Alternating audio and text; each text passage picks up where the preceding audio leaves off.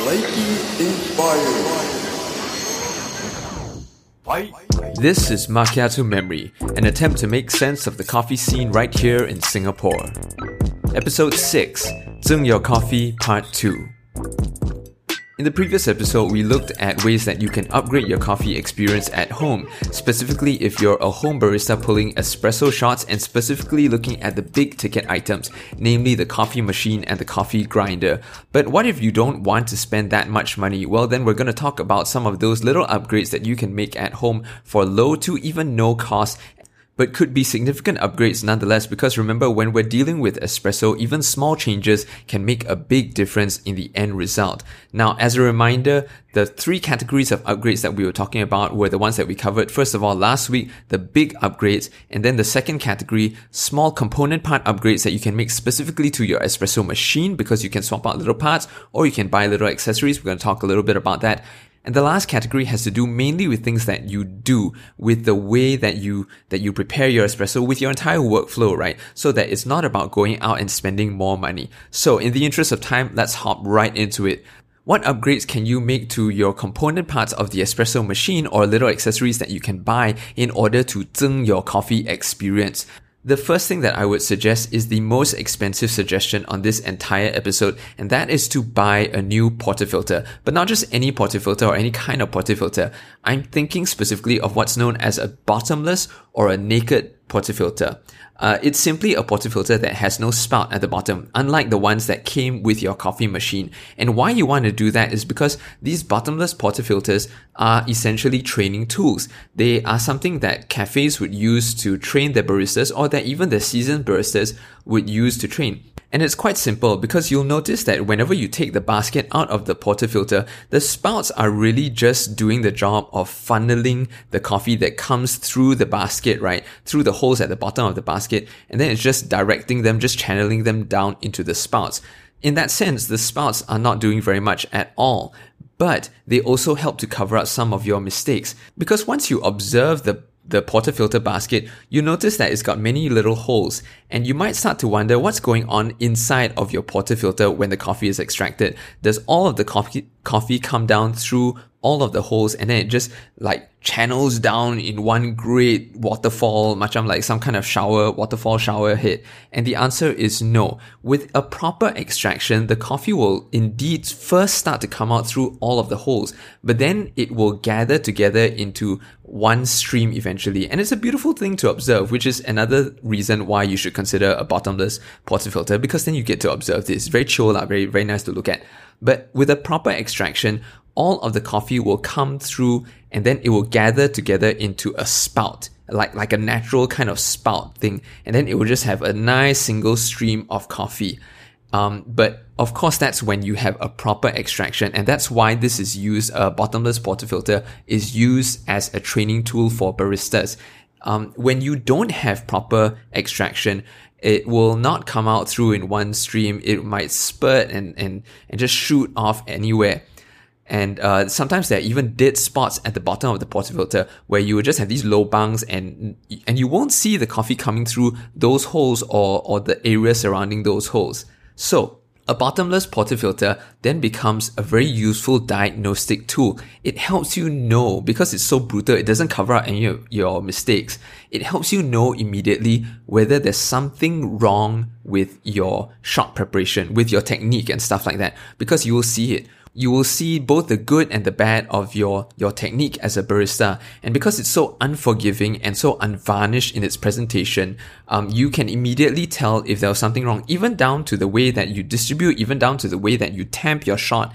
Because of a bottomless portafilter, when I do my own shots at home, I can immediately see if something has gone wrong, and then I can think about what it was, investigate it, and try to rectify that. So in the long run, it's going to make you a better barista, and in that sense, it is therefore worth paying the money. Again, I just want to state up front that this is the most expensive suggestion that I'll make this episode. It will cost you maybe around $100 to $120. But remember, at the end of the day, it's just the portafilter without the spouts. So if you happen to be very good with tools, you have the tools, you're very comfortable with them. I know it's not a very common thing right here in Singapore, but if you are, I have read on forums that people will just take their existing portafilter and then they will just shave the spouts right off, because that's all a bottomless portafilter is. However, if you don't have the means to convert an existing portafilter into a bottomless one, then just go ahead and buy. My first bottomless portafilter, because remember I changed machines, so you need it to fit your particular basket. You may not really notice this, but when you're looking at the group head of your espresso machine, the design is slightly different from machine to machine, and that's a little bit unfortunate. So you do want to get your research done properly and make sure that if you are buying a bottomless portafilter, that it confirm guarantee plus chop fits your particular machine. My previous machine, I managed to get the bottomless portafilter from a UK website called Happy Donkey. I know, very weird name. Don't worry, it's nothing dodgy there. happydonkey.co.uk I believe. And that's where I could get it. But then when I changed machines, then that bottomless portafilter did not fit the new machine, and I had to get a new one. I can't remember where I got this one from, but I do know that it is possible to get a bottomless portafilter. It's becoming increasingly common nowadays. I can see some people on Carousel selling. I can see a few websites that are selling bottomless portafilters, and they will state which machine is good for. But it will cost you between 100 to 120 Sing dollars. For aesthetic reasons, this is also a good opportunity to buy a portafilter with a wooden handle if you don't already have one, just purely for aesthetic reasons. And I'm not here to judge. I want to say upfront that I am also susceptible to the charms of having wooden handles on my accessories and whatnot. My Tamper has a nice wooden handle. I much prefer that to a completely stainless steel Tamper. But anyway, that's a side point. We want to really focus in on the functional improvements that you can make, the genuine zengness of your coffeeness for this episode, right? So a bottomless portafilter, wholeheartedly recommend that. Other upgrades that you might want to consider making to your coffee machine would include the basket and the shower screen. Now, I just want to say that these are a little bit more contentious, and I'm not entirely convinced myself. And I'm saying that even as someone who has so-called upgraded his portafilter basket. But these are very, very small, cheap upgrades. How small and okay, I don't need to tell you how small, but how cheap are these upgrades? The coffee basket, you can upgrade it to an IMS, or a Pasado. I think it's the same company. Anyway, you could upgrade the basket to an IMS basket for $35. You could upgrade it to a VST, that's a different manufacturer, a VST basket, for $50. And these are both known as precision baskets. So, one thing that you'll notice about these baskets versus the baskets that your machine came with is that these tend to be more cylindrical in shape. The walls of these baskets run straight down. And that's supposed to ensure greater uniformity in your extraction, which is always a more desirable thing when it comes to espresso. The other thing that they claim is that the size and the spacing of the holes in the basket are much, much more precise. Now, I cannot really verify this. There have been videos that I've seen online that try to show this by shining a light through, and then they're saying that you can see that the torch light is a more even distribution of light. Maybe it makes a difference, maybe it doesn't. Maybe it makes a difference and I just can't taste it because I'm simple and unrefined like that.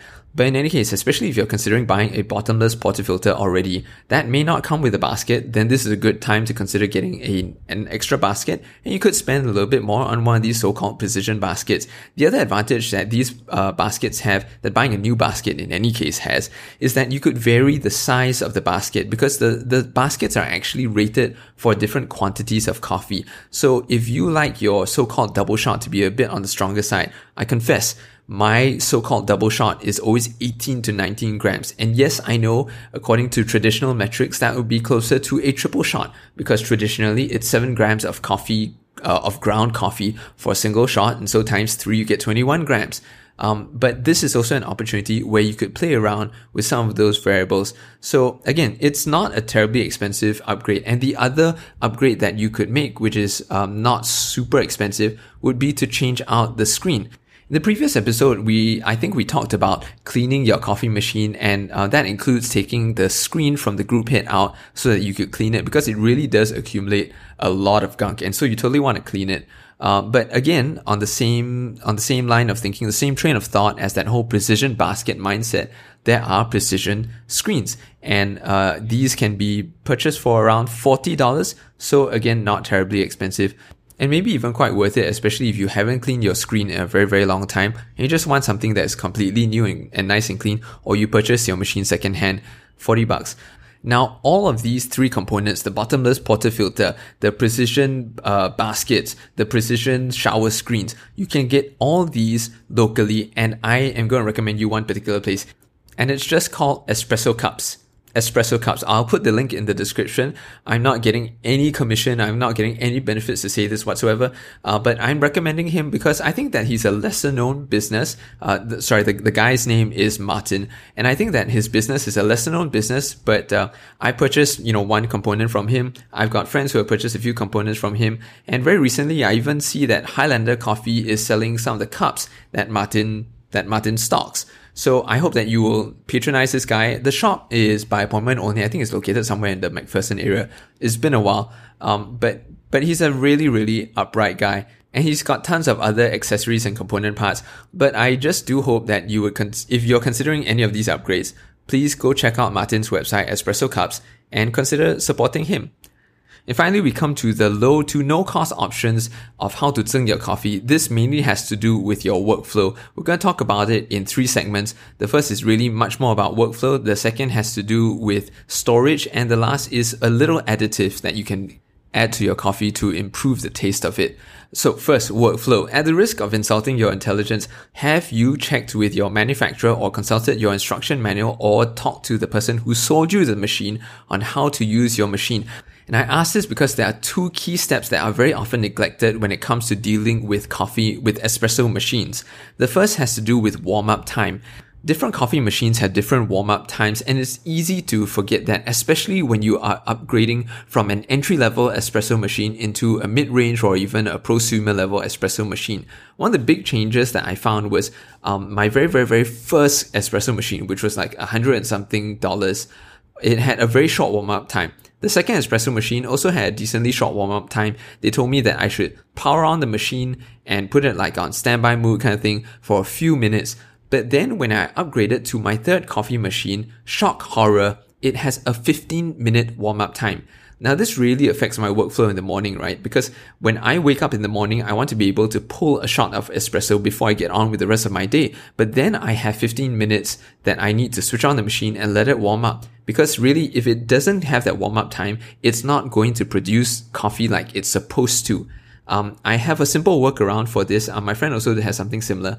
We just buy one of those power plug, the switches, right? The wall adapters that you can set on a timer. My friend bought a mechanical one, so he just sets it so that it powers up at the same time every morning. I decided to go for a slightly fancier version, which is like a smart device thing, and it connects to my home Wi-Fi, and then I can tell it to power on at different times of the day. Even when I'm coming home, before all the circuit breaker, when I'm on the way home, I can power up the machine so that it has those 15 minutes to warm up. But all this comes down to checking your instruction manual or checking with the manufacturer or what have you. What is the warm-up time of your machine?